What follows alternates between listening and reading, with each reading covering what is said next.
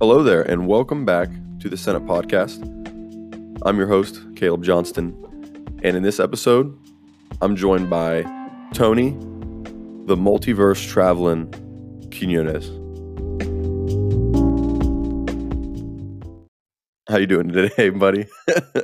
I just fought Vandal Savage. He was trying to hunt me down and steal an artifact. So, I managed to escape.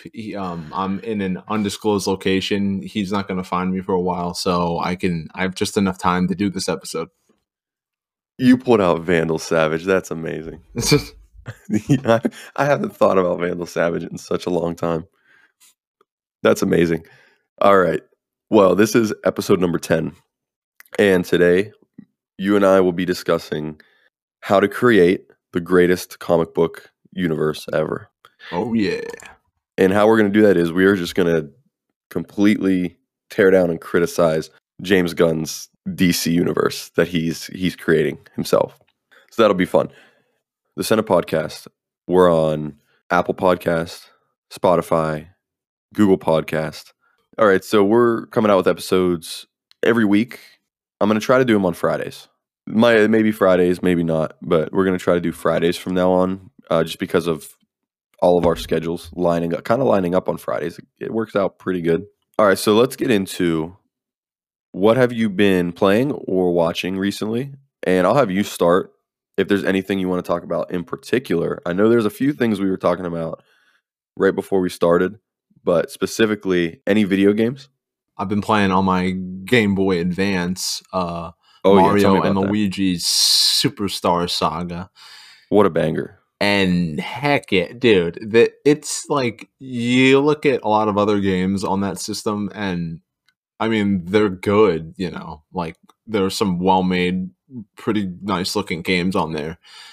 But Mario and Luigi's Superstar Saga, it's like Nintendo was like, oh, how about we actually put money into this thing? The graphics, I looked up a playthrough on YouTube and the real graphics of the game look worse than my copy. I don't really know what that's about, but the graphics are great. The music, a lot of Game Boy Advance games have music that it's like, yeah, that was composed on the Game Boy Advance. Like it has that sound to it.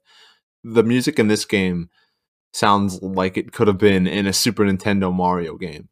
And yeah, the combat actually makes turn-based combat fun. It's really cool. Like when you do an attack, if you press a button at the right time, it like strengthens the attack. And then when the enemy attacks, if you jump at the right time, you can dodge.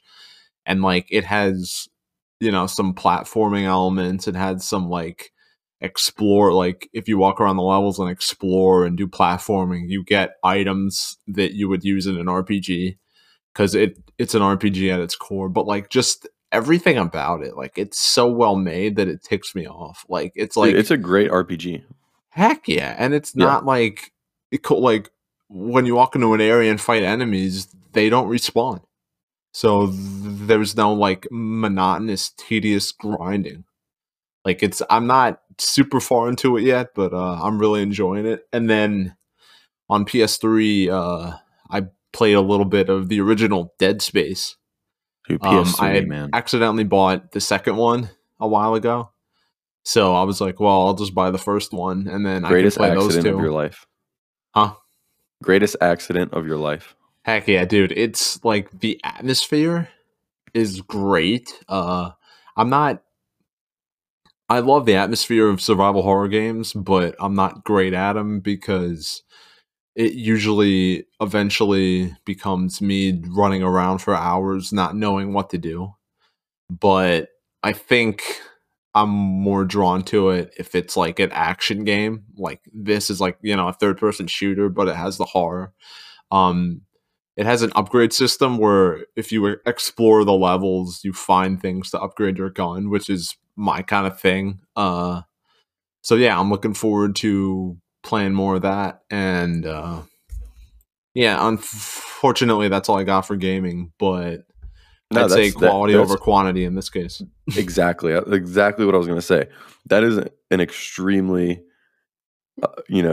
great 2 games to be playing. So my history with the Mario and Luigi games, I played Superstar Saga, Partners in Time, and Bowser's Inside Story. I think Partners in Time I probably put the most amount of time into, and I really love Partners in Time. But yeah, Superstar Saga on the GBA, absolutely amazing game. And I'm not like the biggest JRPG fan or RPG fan, but I have a little bit of history with it going back to the Paper Marios and like Paper Mario N64, games like that. But really, Mario and Luigi Partners in Time was probably my favorite turn-based game ever. I'm looking it up right now because it's been a long time since I've played that. But I'll that say game this is about amazing. Mario games too. Like I've played, Super Mario Brothers 1, 2, and 3 a fair bit. And they're the standard platformer, like side scroll. You Yeah, make your way through a level and you kill enemies, you try to get a high score. And those games are, fun, especially if you're playing with people. It's a fun time. But I realized that because when I was younger, I played the hell out of Mario Galaxy on Wii. I think that game's perfect. One of my favorite games. I loved the Mario Odyssey on Switch. That was my first Switch game.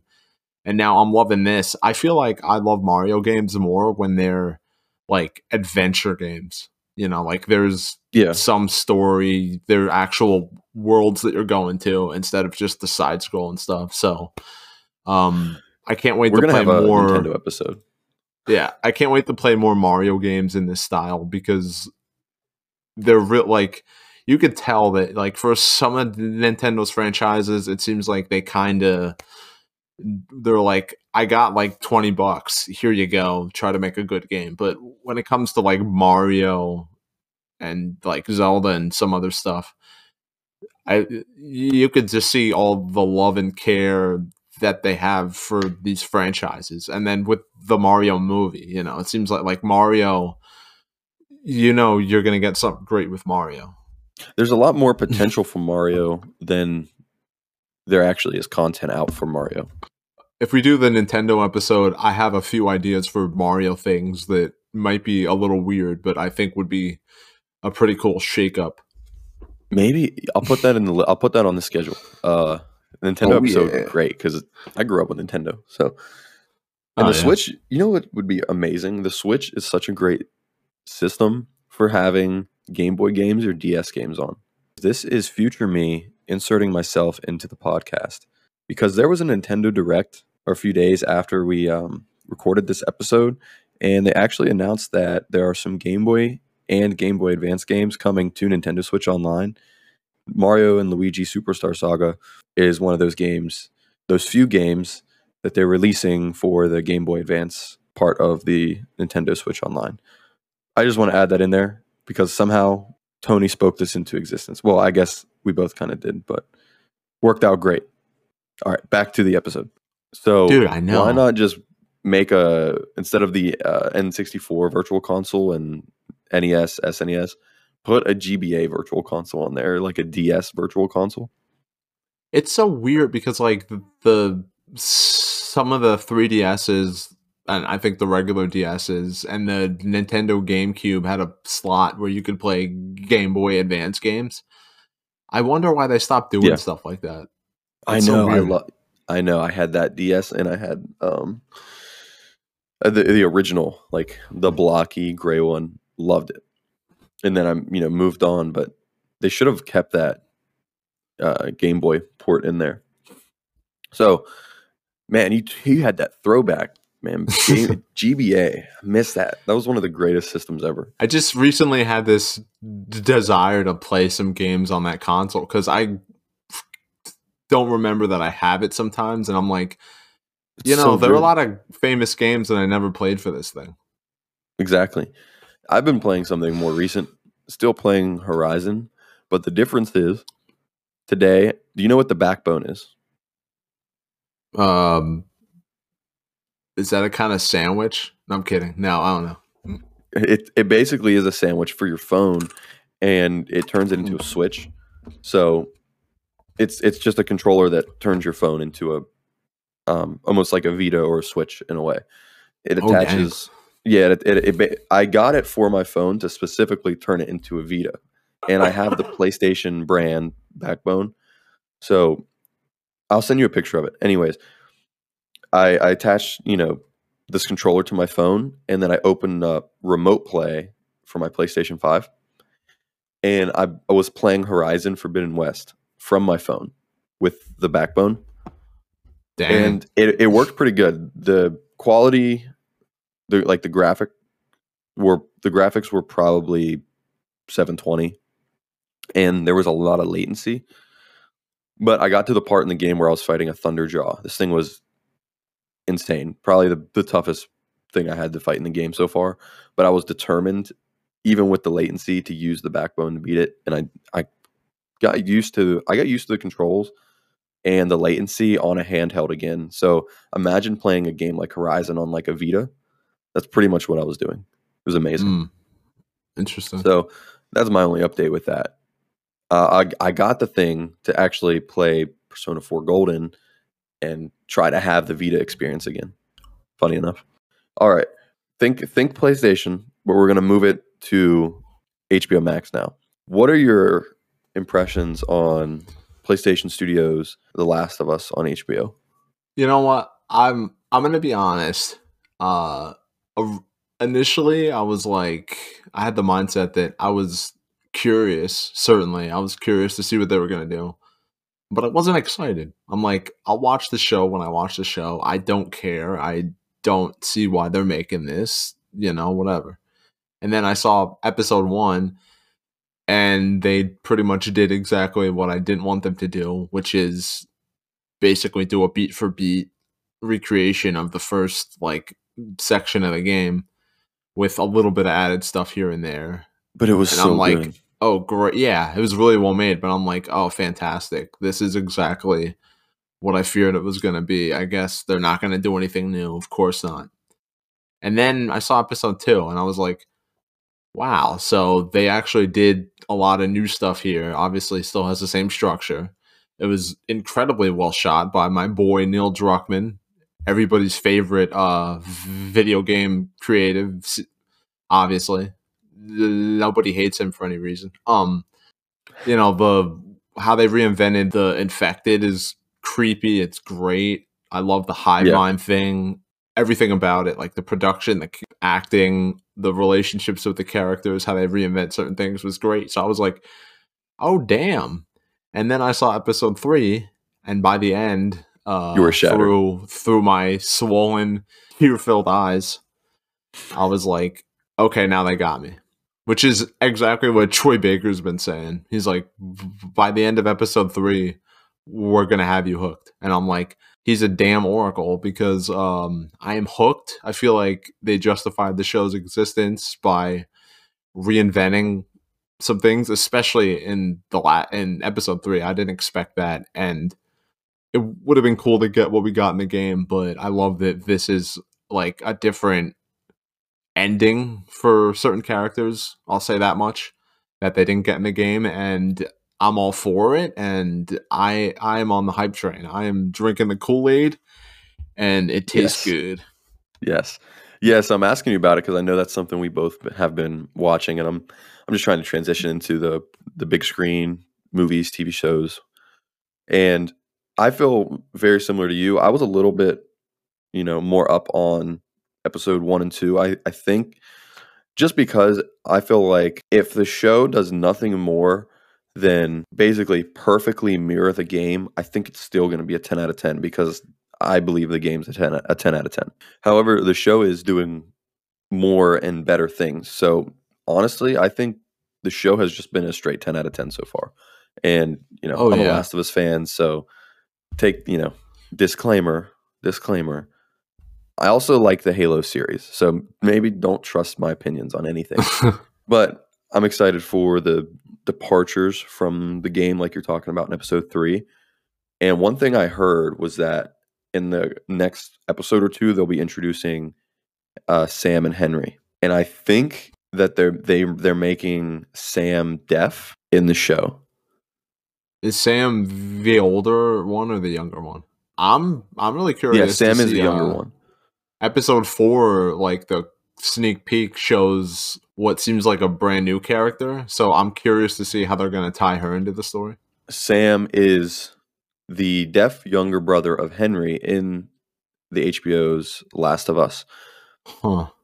That's going to be interesting because it doesn't just change up the character for no reason. Imagine being deaf in a world where the infected, or specifically the clickers, react to sound. And if you're deaf, you don't know if you step on something or whatnot. So I mean, my concern with that is that I hope it's not just A Quiet Place. You know what I yeah, mean? I mean, I thought that was a great movie, but like I don't just want it to be, oh, it's that thing. You know what I mean? yeah, and I think you know what, you're right about that. And I think the changes they made to the infected with the hive mind thing, where if you step on this, it activates them from way across the city because they're connected. I think that's enough to differentiate it from something like A Quiet Place, Yeah. while still being, you got to stay quiet because they use echolocation. Dude, imagine how much harder the outcome for those characters. I'm not going to spoil it. How much harder that could hit now that we have the added time of a TV show. Well, yeah, look at what they did with episode 3. I was like, when they get Yeah. to Sam and Henry, when they get to David, when they get to the Fireflies, this series is amazing. So those are our impressions on it. We're up on it. 10 out of 10. Absolute Yes. masterpiece. And I'm glad we started this episode talking about masterpieces, because from here on out, we're going to be talking about the opposite of all of that. Boy. And that's James Gunn's DCU. I just did a solo episode on it, kind of talking about the details, the 20 projects that are in the works at DC. James Gunn, he has this new slate of projects, specifically the Chapter 1 Gods and Monsters projects. And I'll just go through them real quick. The movies: Superman Legacy, The Authority, The Brave and the Bold, Supergirl, Woman of Tomorrow, Swamp Thing, and then the DCU TV shows: Creature Commandos, Waller, Booster Gold, Lanterns, and Paradise Lost, along with the current projects. But that's the quick rundown of it. Like I said, I did a solo episode detailing and going through what each one consists of, and kind of a little bit of the background with this, what's staying, what a current project is, what is being reset in the universe, all of that. You're up on that information. So from here, what we'll do is just give our thoughts on James Gunn and his DCU, because essentially this is the beginning of the MCU again. And I just read an article that said was James Gunn saying that his Chapter 1 of the DCU is more planned out than Phase 1 of the MCU. And I'm like, well, it should be. This is 15 years later. You have all of the hard work that the MCU put in, regardless of if you like them or not. The 15 hard years of work the MCU put in that you can look at and basically copy, and you're not even doing a great job of copying it. So, and I mean, I would hope plus, that your Chapter 1 is planned out. And plus, when they made Iron Man, they didn't know if that movie was going to succeed or not. So they put in the Nick Fury scene as like a fun small tease, Yeah, But to get people they hyped didn't for the know future. that They didn't anything would know. really come of it necessarily. So I get what he's saying in that regard. Yeah, which is true, and I hope. I mean, that should be true. That should be the case. Now, do you think that them having the first chapter of this new DCU, planned out like this, you think it's a good thing? How do you think it's going to go, with this announcement, and what's your reaction to it? Well, I'm glad you asked me that, Caleb, because I get to drop one of my hot takes that might not even be a hot take, but you notice how Superman Legacy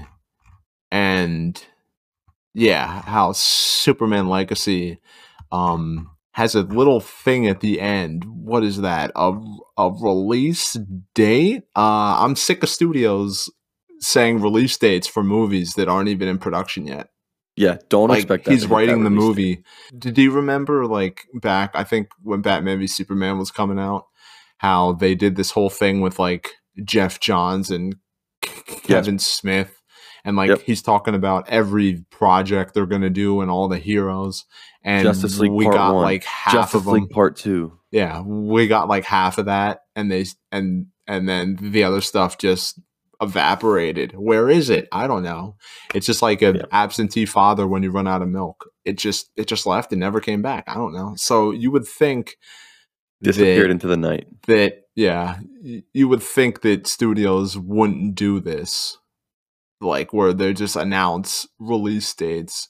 But here we are, and he's saying, "Oh, it's we have a tentative release date of July 11th, 2025, which isn't too far away." And it's like, how about you just shut your mouth until the cameras are rolling, and then you could Yeah. say maybe the movie. Like, until then, just stop. It's so, like, it's just so redundant at this I'm point. surprised that that was the only project with a release date, because I mean, thank I'm God. sure, yeah, I'm sure they wanted to throw release dates on some of these, or release windows to get people hyped up, but don't give us any dates.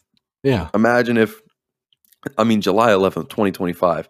That means all of these projects are at least 2.5 to 3 years away, which is insane.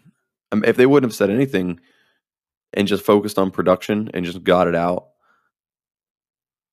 I mean, that would have set expectations. Now expectations are, okay, this is 2.5 years away for the very first project, and it's most likely going to get delayed or something. This is not looking good.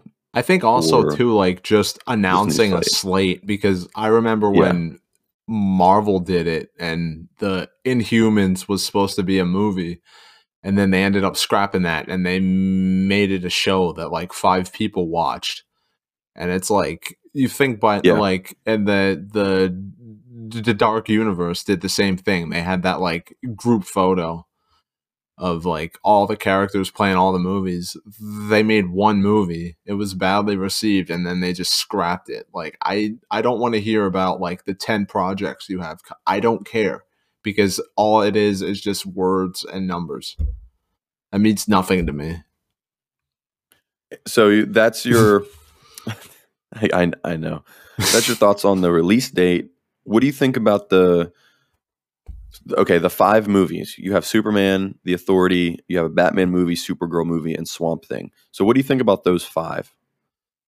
Oh god. Okay. Well, Superman, I mean, actually, in the article on the site that I'm looking at, like, there's this thing later that's like a more in-depth interview with James, where he's saying that he likes Henry and he feels like he got screwed, and by, like, like, in, like, playing Superman, like, they kept, like, screwing him around. And it's like, I'm surprised that he's probably going to get assassinated for saying that, because he's speaking the truth. I do like that he acknowledged that. I mean, yeah, like, he said, like, Henry wasn't necessarily, like, cast. So a new Superman movie, I don't really have an opinion. Like, I mean, obviously it's going to happen. Swamp Thing, I'm the most interested in, because it's like a horror thing, and I think a horror movie in the DC universe sounds cool. And I don't know if we're getting Justice League Dark anymore, so I'll take what I get. I think The Authority sounds like it could be cool, but it just sounds like Watchmen, basically. And it's like, okay, whatever. And then The Brave and the Bold. I can't wait, Caleb. I can't wait to hear about yet another actor playing Batman. Get ready I'm for it. just so, because that's not something we've seen 20 million times, and they certainly haven't had any controversy about Batman. Also, with Michael Keaton being touted as being a big player, and then now he's going to be in Flash, and he was in Batgirl, which got canned because apparently at the end of Flash, he, like, travels to the future, and he shot a scene for Aquaman 2, but that scene was also shot with Ben Affleck, and we don't know which version's going to be used. But neither of those Batman are going to even be in the future movies. So what's the point of life, and why do we even exist?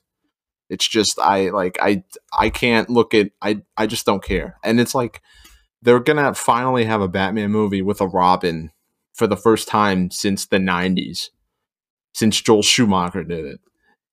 And they're gonna have Damian Wayne, who exists because Talia al Ghul drugged Bruce Wayne and raped him in his sleep. Instead of, Dick Grayson, Tim Drake, Jason Todd. No, Damian Wayne. So all the other Robins are old now. This is how you're going to introduce the Bat family in your DC universe? In your rebooted DC universe? Yeah, what? So what? I'm going to give you my pitch for my DC universe in a little bit, and I solve that issue because I have the same take when it comes to that for the first chapter. Well, why start with Superman and Batman? But it's like freaking in Batman v Superman when they show the Robin suit of the dead Robin, and then people thought it was Jason Todd, and then Zach's like, "Oh no, that was actually Dick Grayson. He's dead." Oh, and it's like the DC universe. Yeah, they're old and dead. What? Yeah. Hopefully that's not the case with Brave and the Bold. Hopefully it's... Why would you kill the first Robin and arguably the most popular? Yeah. And we didn't even see him in a movie at all. Well, and that's my question. Nothing. The Brave and the Bold, which Robin do you think it's going to be? I mean, it says Damian Wayne. Because that's James Gunn's favorite, which I'm not surprised by. You know what? It says it's okay. It says in this write-up that I found, the DCU will introduce its Batman and Robin in this unusual father-son story inspired by Grant Morrison's comic series. Yeah, it's going to be Damian. Which I think is a terrible idea. I thought Dick was in Grant Morrison's. No, he might mean a newer. No, it's the Grant Morrison one that introduces Batman to a son that he never knew about. So it's Damian Wayne. No, what are they doing? Yeah, so you're gonna introduce Batman in the rebooted DC universe, and he's already gonna be a dad, bro. What? You're right. So is he gonna be older because we've gotten that already? I mean, I don't know. Why can't they just make a Batman? I guess maybe they want to make it different from Matt Reeves' movies where he's solo, but well, they're skipping. Wow, I thought it was going to be Dick, but it is going to be Damian. Yeah, they're skipping Dick Grayson, Jason Todd. They're skipping Barbara Gordon because she's in there as well with the Killing Joke, wrapped in that timeline. They're skipping. Wow. I'll say this: if Matt Reeves doesn't introduce any of the Robins in his movies, young, because Batman's younger, then Robin fans are gonna still be starving, and I think that sucks. Because Robin representation in movies has sucked. Robin representation in TV sucks because I hear Titans is really gritty and dark for no reason, and Robin in that really doesn't feel like the character. So it's I don't know why they hate Robin so much, but I mean, I don't know. So we're looking at this, and there's Superman, and then Batman and Damian. So we can just assume that Dick and Jason won't be around, but they have Supergirl and Swamp Thing. What do you think about? Oh yeah, just throwing a Supergirl movie in there and a Swamp Thing movie right off the success of the Swamp Thing series for some reason? Yo, dude, I'll say, I feel so bad for Sasha Calle. Oh yeah, Yeah. because she found out that she got the role like a while ago on a Zoom call and was like really happy. And then Yeah. that movie's had so much baggage, it's gotten delayed. It's finally coming out. And now they're rebooting. I'm gonna say this. I 100% stand by this. If she doesn't get to play Supergirl in this movie, because we know that James is being really wishy-washy with who he's recasting or not, because he doesn't even know how to fully commit to his own choices apparently, and just wants to preserve his work because of course he does. If he doesn't let her play Supergirl in this movie and in this universe, after everything she's had to go through that was out of her control, I'm not watching the movie because I think that's BS. 100%. Yeah, in the last episode, I was talking about how I wonder if they're going to keep her for that movie, because if they don't, imagine the backlash. Dude, they better, because like it's bad enough that she's in like an ensemble movie playing a new character. So if she doesn't get to do that in a solo project, oh no, dude, no. Absolutely not. I don't care. There's nothing James or Peter could say that would make me think that was a okay thing to do. And like, So I'm not really one of those people that like, you know, like rallies for a cause or anything, but I got principles too, you know. So then what do you think about Swamp Thing? Because are you familiar with the series from HBO? I haven't seen it, but I hear it's great, even though it got canceled before that season was even done, which is weird. I wonder why The that guy has a happened. 92 on Rotten Tomatoes. Yeah, I really want to see Pretty good. it. Like it I've seen like clips of it and it looks cool as hell. Yeah, I always heard great things about it. So maybe that's why they're making the Swamp Thing movie. But tell me, who really wants a Swamp Thing movie? Yeah, I don't feel like it has to be a movie. Exactly. Like, I mean, like I feel like there are other characters that would be better. Like, I don't see. I mean, I think it's like I'm certainly gonna be there when it comes out, excited. But like, how many people? Like, I'm like curious to see like how many people would actually like really care that much. All right. That's the movies, the 5 movies. Give me your quick impressions for the TV series coming out. Creature Commandos, Waller, Booster Gold, Lanterns, and Paradise Lost. Okay, I'll start from the positive, or do you want me to start from the positive or negative? Start with the negative. Okay. Let's scroll. Okay. Paradise Lost. So this sounds horrible. I don't want to. Hey kids, would you like a Wonder Woman show without Wonder Woman? No. No. Who does? You find me one person who read this and is like, that sounds pretty cool. And they're probably a simp for freaking James Gunn or DC. Like that. No. I don't have a lot to say about it, but I want to know what strain of weed Peter and James were smoking that led them to come up with this idea. That's what I want to know. Waller, Viola Davis is returning again because he's freaking cherry picking who he wants to recast, which I don't stand behind. I don't care if it was a success. If you're gonna reboot. But did you hear my explanation for that in the episode? I don't remember. So, what did you say? Waller. The only reason they're making Waller is to keep the talent around from Peacemaker. Oh yeah. After the reboot, so Viola Davis, James Gunn's wife, and John Cena, most likely, because it says it features Team Peacemaker. So instead of just continuing Peacemaker, they're making an Amanda Waller series. Yeah, dude, like Amanda Waller is great as a antagonistic force to like the Suicide Squad, and I think that's she's a good character. I think that was actually great in both of the movies, even though I like one of them. But an Amanda Waller show, like just about Amanda Waller, I don't care. I don't give a crap.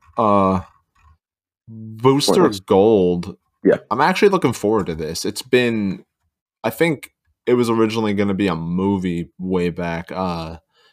Zach Stentz, who was one of the writers on X-Men First Class, Thor, the 2011 movie, the first one, this Netflix movie called Rim of the World, and some other stuff I forgot, was writing, I think, the movie. It's a show now.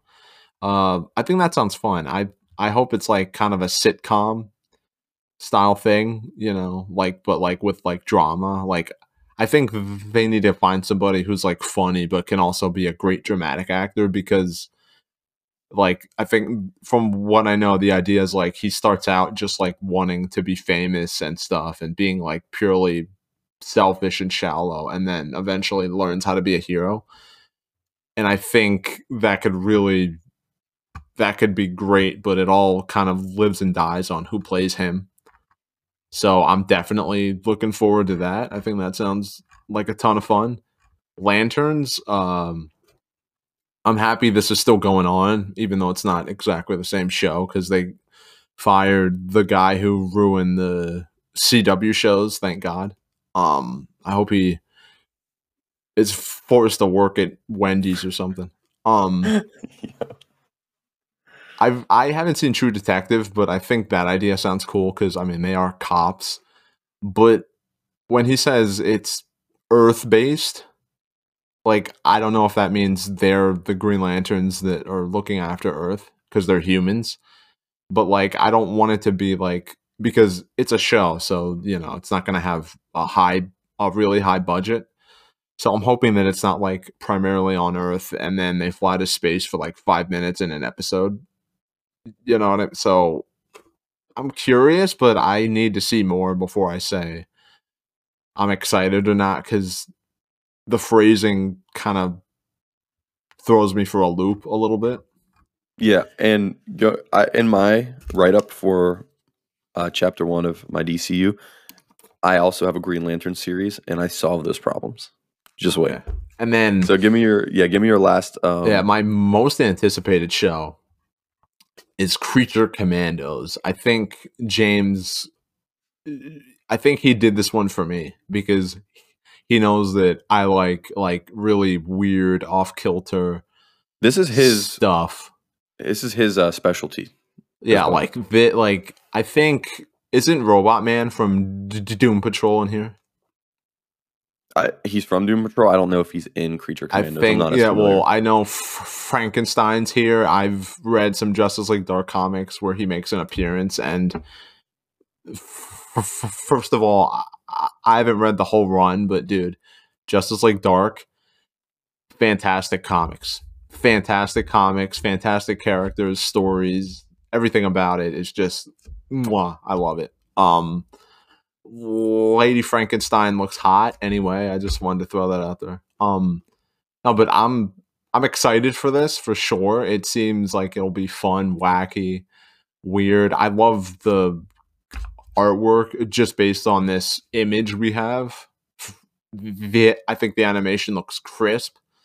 I'm expecting like, you know, just a fun time, you know, with some cool characters, a fun concept. My only hang up is that, and it's something I have weirdly strong feelings about, but like he said that he wants to have the people who do the voices play them when they're in live action stuff.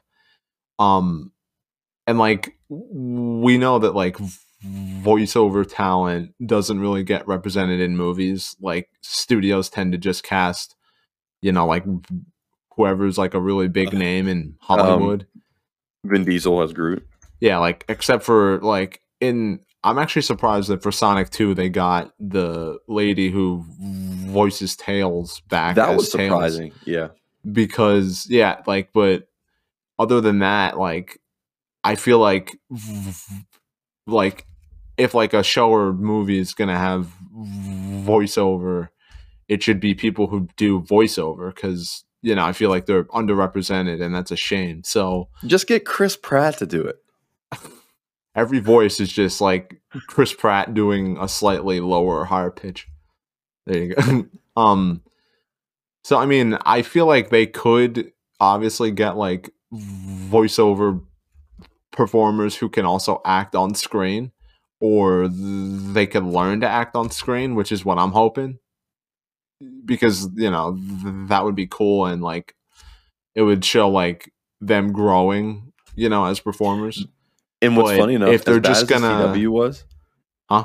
yeah, as bad as the CW was, they did that somewhat, which I thought was pretty cool because they had their animated show. Oh yeah, that's right. Vixen and Flash and Green Arrow. They voiced their characters in the Vixen show as well as, you know, led in their series. Oh, so as bad as the CW is, that's something they did that would, you know, would be nice to see on screen because James Gunn did say he wanted animation and live action to be, you know, connected in some way. Yeah. Well, my closing thoughts on this are I just hope that it's not one of those things where they just get like whoever's popular to voice the characters, because I don't want to hear like Frankenstein being voiced by frickin' I don't know. I can't think Chris of like, Hemsworth. Yeah, or like I don't want one of the characters looks like Weasel. I don't want that to be like freaking Josh Gad or something. Like I want it to be people who are great at this and can also do screen stuff. So I mean, aside from that though, I'm really excited. Like this is certainly the kind of thing I like because it's interesting, it's unique. It's not something I've really seen before. And I recognize one of the characters. Yeah. Yeah. And James Gunn, the one thing about him, he has an eye for the characters, specifically who embodies the characters. So I'm excited to see who he eventually picks for Superman and Batman and whatnot. So I feel like Creature Commandos especially is in good hands. So that's the movies and the TV shows. Of course, Elseworlds will still exist with Joker and the Batman and a few other titles. Dude, I just want to say real quick, I was hearing like rumors that like maybe they were going to bring Robert Pattinson's Batman into the main fold. I'm so happy that they're not. Oh my god. Keep that. Yeah, and that's what I'm getting into. The Elseworlds aspect is extremely important for DC. With Elseworlds, you get stories like Injustice, which I want to talk about at the very end, and you get stories like Deceased that can exist without affecting main continuity, and that allows you to have movies like Joker and the Batman. Apparently, I think James teased that he might be working on a Kingdom Come movie. Maybe. I don't know did that? If you saw that on Twitter. I think like he posted. He like shared him reading the comic or something, or a picture of the comic. I think. Yeah, there was some. I think it was somebody else. No, it was. I hope they keep that in the Elseworlds because, dude, that is a fantastic. Like, I don't read a lot of comics, but that's one of my faves. Like, that's a very good Elseworld story. It's like it's such an epic. The Flash in that's like essentially like this blur. It's like it's just really dope. Like the Batman side of the story is like Blade Runner, like a Ridley Scott movie. It's freaking awesome. Yeah, so Elseworlds extremely important. So we basically went all through the new slate of DC projects coming out, talking about what we would have done differently. And I actually went through and made my own DCU slate, and I put some time into it. Okay, I can tell. So what I'm going to do is I'm gonna manifest into James Gunn real quick and throw all of this out of the window. The chapter 1, Gods and Monsters, it's getting thrown out the window, and I'm going to give you my chapter 1. All right, you ready for it? Oh yeah. It's called Chapter 1, World's Finest. What I'll do is I'll go through. I have 4 movies and a TV show. I'm going to go through one at a time, and when after I read the title and description and whatnot, we can just theorize. All right, ready? First one. It's also a Superman movie, except my Superman movie is called Superman: A Better Tomorrow. Superman's origin story. Superman learning to fit in, falling in love with Lois, juggling news reporter career with superhero antics, and the world is still skeptical of him. This is early in his career. Then Brainiac attacks, a robotic alien invasion. This contrasts the human-like Kryptonian alien race versus the invading robotic alien race. This is the biggest struggle Superman has faced so far in his career. It pushes him to his limits, but in the end, Kal-El wins, and it shows humanity that although he's not from Earth, he is just as human as any of us. And the iconic Superman precedent is set. Truth, justice, and a better tomorrow. That's my pitch for an opening of a new DC slate. So what do you think about that? There's a one of the Superman New 52 stories is like it. I haven't read it in a while, but I have it. He fights Brainiac and like he's doing his thing. I don't like remember like what the specifics of the stories are, but yeah, I like the subtitle "A Better Tomorrow" because like that to me like obviously like he's a guy that fights like aliens and these like larger than life threats, but like he's at the end of the day he's also somebody who just wants people to have a better tomorrow, as the subtitle said. Like, so I think that like I'm imagining like he's fighting Brainiac and stuff, but like you could do what Man of Steel kind of failed to do a little, in my opinion, which is like it's like focusing like because as far as the people in Metropolis are concerned, like is this the end of the world? Like, what's going on? Like, this weird alien is like trying to bottle us up and stuff. What's it gonna do? And then like Superman would like be like just helping people feel better in the face of this big threat. Because that's what Superman does, and that's what did not happen in Man of Steel 2013. And what also didn't happen in Man of Steel 2013 was an alien invasion from human-like aliens. Yeah. 2013 had Kryptonians invade Earth. So there was a hostile alien invasion from literally the same race as Superman. So what is going to make Earth, think that Superman is any different besides the fact that he's protecting them? At least with this, you get to see Brainiac and a robot alien invasion that is really shows how human he is. It's not him fighting other human-like aliens. It's him fighting robot aliens. It's a simple thing that, visually and stylistically shows that he is human. I think if I did a Superman movie, I would have him fight Bizarro. Like maybe he's created by Lex Luthor, and then like it's like kind of like Kraven's Last Hunt, but instead of Kraven wreaking havoc as like trying to pretending to be Spider-Man, Bizarro's like pretending to be Superman, and then it could be like a thing of like Superman like seeing how people respond to Bizarro, and then being like, "Is that how people see me?" And then it could be this really like Bizarro's introspective piece. I would have. See, I went through a lot of different interpretations of this, but there's some great stories you could have with Superman. He has some interesting villains. I'm thinking of he has so many villains that we haven't seen yet. Yeah, like Mongol, Bizarro, even a good Lex Luthor. Like there's specifically a Lex Luthor in the comics I'm thinking of. But let me continue with the second movie because I'm thinking of beginning a new DCU with the first chapter. So of course you got to have that Superman origin story. Next is Batman, of course. Here's how my interpretation of Batman would go. I think you'll like this. It's called Batman, World's Greatest Detective. This picks up 5 years into the career of Batman.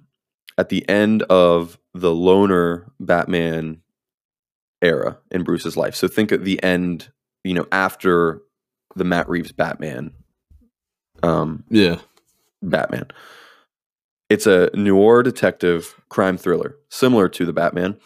This movie takes place primarily 5 years into Batman's career as vigilante crime fighter. The plot centers on a series of murders involving Gotham City police officers by a mysterious serial killer only known as the Hangman. Central to the storyline is a territory war between Two-Face and the remnants of the Falcone mob, led by Sophia Falcone. The mob wars cause the death of the Flying Graysons, which leads to Bruce adopting Dick. A lot of Batman's rogues gallery are introduced and put into Arkham by Batman while he searches for the killer known as the Hangman. So this is inspired by a comic series called Batman Dark Victory. So I didn't give any spoilers here for that specific story, but essentially this is a crime thriller where Two-Face and the Falcone mob are going against each other. There's a lot of Batman's rogues galleries mixed up, in this war that he ends up putting in Arkham. And during the conflict, Flying Graysons are killed. He adopts Dick and starts to train him as his partner.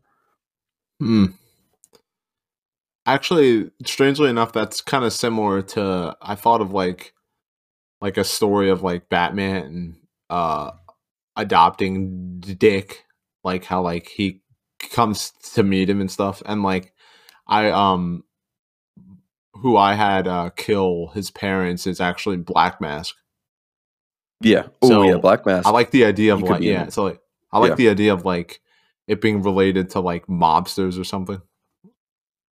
Yeah, because think about the Batman by Matt Reeves. It's all mob, but in this, it's a mixture of Batman's rogues gallery plus the mob, because this is a story that takes place after the Long Halloween and the Holiday Killer. The Hangman is kind of a spiritual successor to the Holiday Killer in a way. So I'm thinking of basically the Batman by Matt Reeves kind of being like the Long Halloween, and then this DCU, you pick up with Batman starting right after that point in time, about 5 years in, right as he adopts Dick. So that's my pitch for Batman.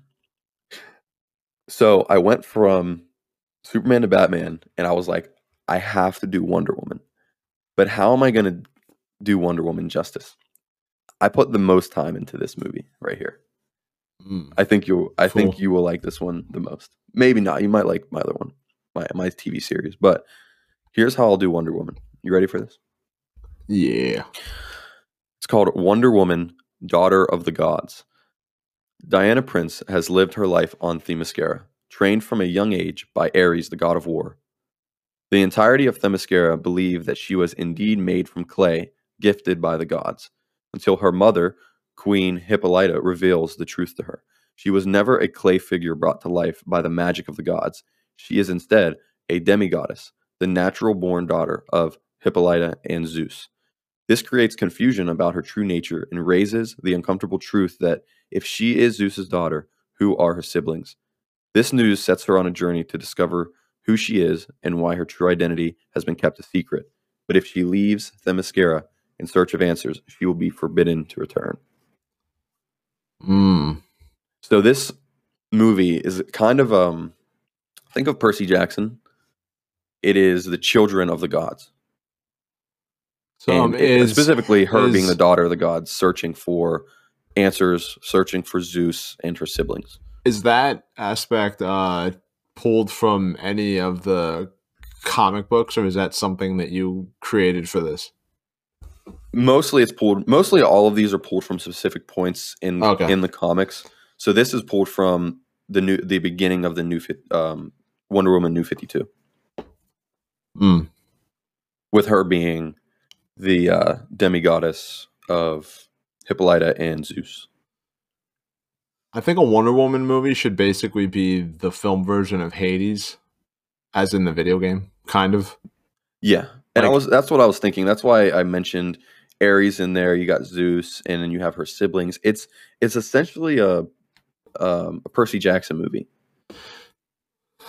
I think, and then once she leaves for answers, well, and then you get into a specific Wonder Woman mythos once she leaves Themyscira for answers. Then you get into the Steve Trevor, you get into her meeting Superman eventually.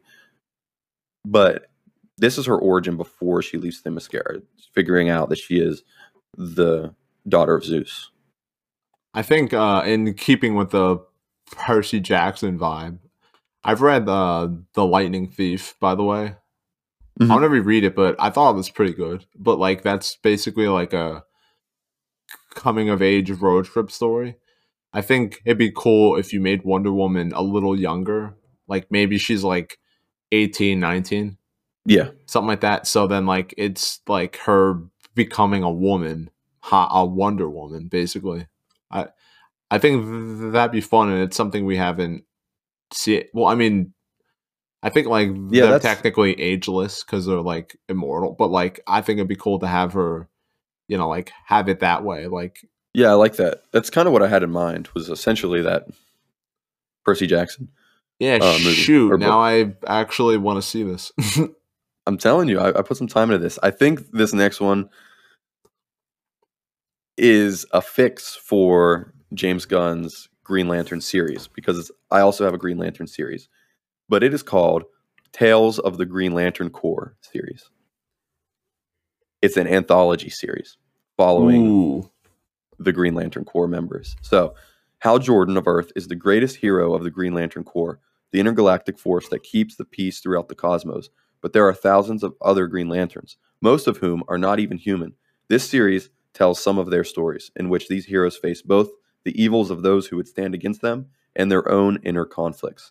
It's an anthology series following stories of Hal Jordan, John Stewart, Kyle, Guy Gardner, Kilowog, Sinestro, Simon Baz, and Jessica Cruz, and their interactions with each other along with other Lantern Corps. You know what would be interesting? I just thought of this, since like, so by anthology, like, you mean like it would be like strictly self-contained, right? Like it'd be like, yes. So one episode would basically be Kilowog, you know, fighting against the Red Lantern Corps. The next one would be John Stewart being called to Earth for some reason. Next one would be, you know, Kyle getting the White Lantern ring. Literally none of them have to, or one would be Sinestro going from green to yellow. You know what I mean? You know what would be fun? I just thought of this. Like if you sometimes have like a specific like male narrator voice in throughout the episodes, like saying different things, and then at the end you like cut to like a house, like maybe on a beach or something, and then it's like in a bedroom you see like a crib, and like, you know, like it's a baby's room, right? And then you reveal that it's Hal telling all of these stories to like his son or daughter who's a baby or something. You know what? This is interesting because you can turn this into Emerald Twilight, which is, I believe it's from the 90s. It's a Hal Jordan story. I think it's early to mid 90s, I want to say. And essentially,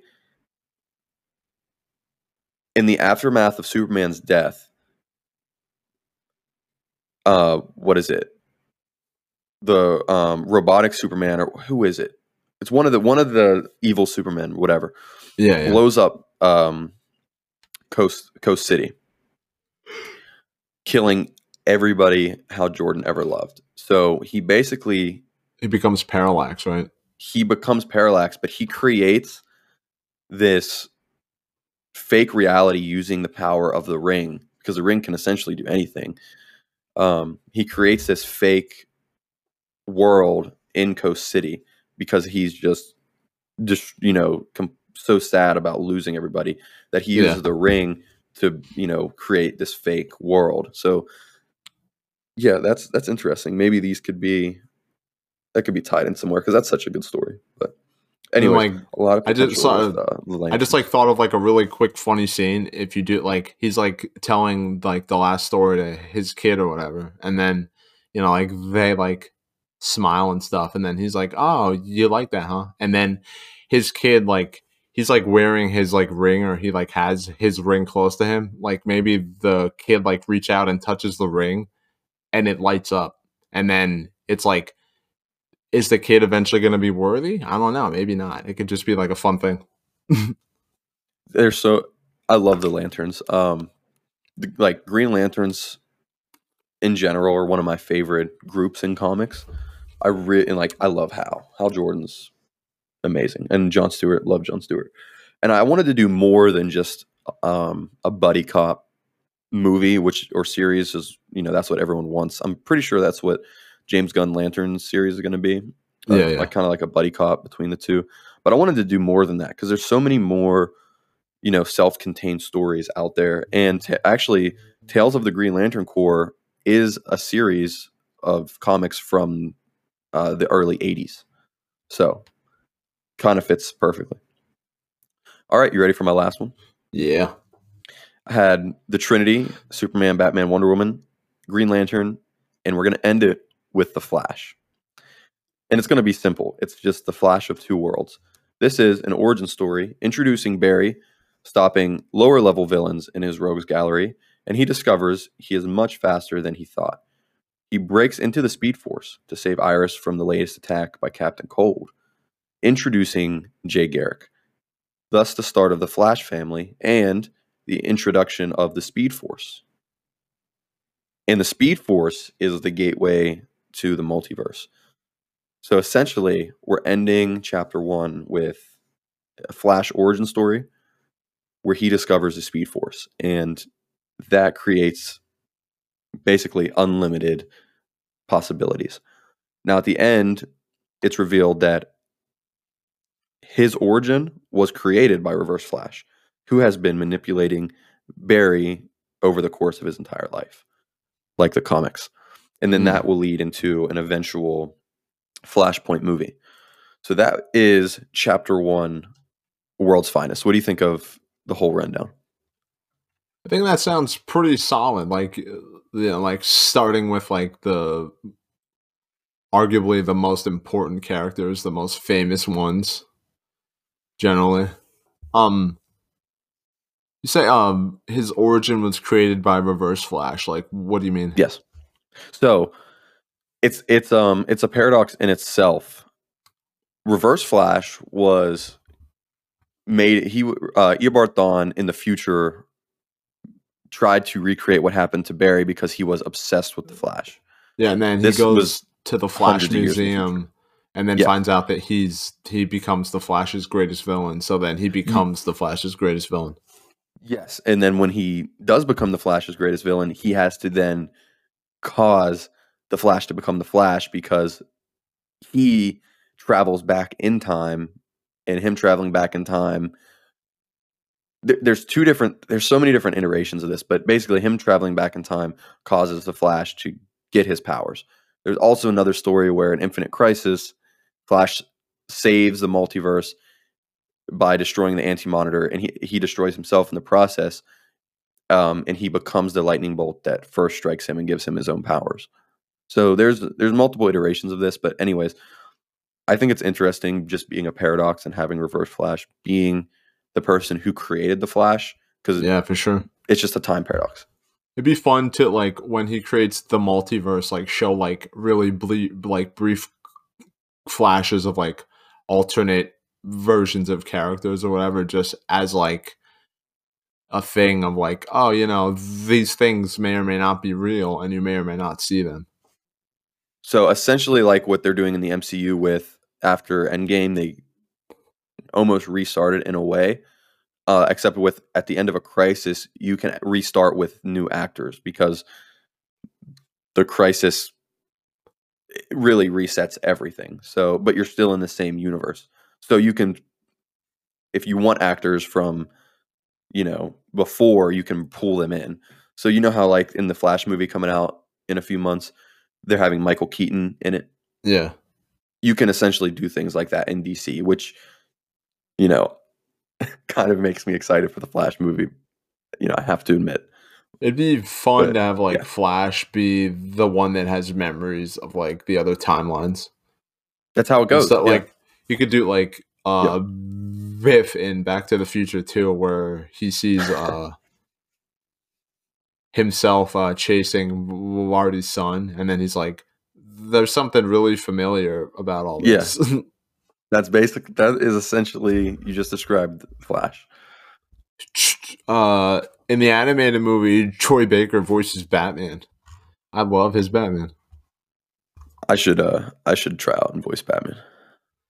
If you ever watched my deceased video on YouTube, which I can shamelessly plug that in this, and I'm going to put it in the description. My Batman voice would just basically be like the, I don't know if this is an impersonation of Kevin Conroy. Where's the Joker? Tell me where he is, Harley, or innocent people are gonna die. It's not who I am underneath, but what I do that defines me. There you go. Hopefully You're gonna, hearing this, James. hey James, you're gonna be cast as Batman in my DC. That's crazy. Actually, we'll end it with that. Yeah, that's so funny. All right, so that is basically how we would create the greatest comic book cinematic universe to ever grace the big screen or streaming service of your choice, essentially.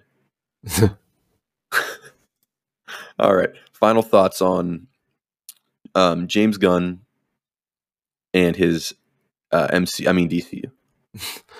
I'll say, I mean, I'm cautiously optimistic. I'm not thrilled that they're trying to once again do a shared universe, but I mean, I'm at least hoping that maybe we could get some stuff that I've always wanted to see and that maybe other people wanted to see. Hopefully the Batman movie is more lighthearted because we haven't had that in a while. Hopefully he has the blue and gray trunks. Yes, that's what I was gonna say. He has to, in Brave and Bold. He has to have blue and gray. Yeah, I guess I just want it to be good, James. I just want it to be good. That's all. James, give us at least a 7 out of 10 or higher, please. Here's the thing: MCU. There's a lot of stinkers in the MCU. Yeah, definitely. A lot of I'm just gonna say it. We're at the end of the video. Wakanda Forever, absolute stinker. I haven't had a desire to watch it. I did, and then I just stopped caring. And that's getting into the new slate of DCU movies and shows. Let's not have the stinkers. Okay, if the Authority isn't something we're all excited for, at least when it comes out, make sure it's quality. Don't give us a stinker. And that's basically my final thoughts. Is I don't want stinkers in the DCU. We've had way too many of those in the last 10 years. Oh, wait, my final thoughts. If Paradise Lost ends up being a great show or even a pretty good show, yeah, we will do an entire episode with face cam on, and I will wear a clown mask for the entire thing, and I will sing its praises. No, I have a better idea. Same thing, except you have to dress like Wonder Woman. Okay. That show sounds terrible, and that I couldn't believe it. I'm like watching the video, and he got to that part, and I'm like, what? it's gonna be a stinker, James. All right, that does it for episode 10, creating the greatest comic cinematic universe, unlike James. So thanks for coming on this episode and giving me your thoughts on what's going on over at DC and the latest crisis over there, and giving me your thoughts on my own interpretation of the DCU, my own chapter. If you got this far, thanks for watching. You can support us on Apple Podcasts, Google Podcasts, Spotify. And until next time, Stop Batman. tweeting hashtag fire James Gunn. Or Batman is going to find you and throw you in Arkham Asylum. Be respectful. Damn it. Respectfully.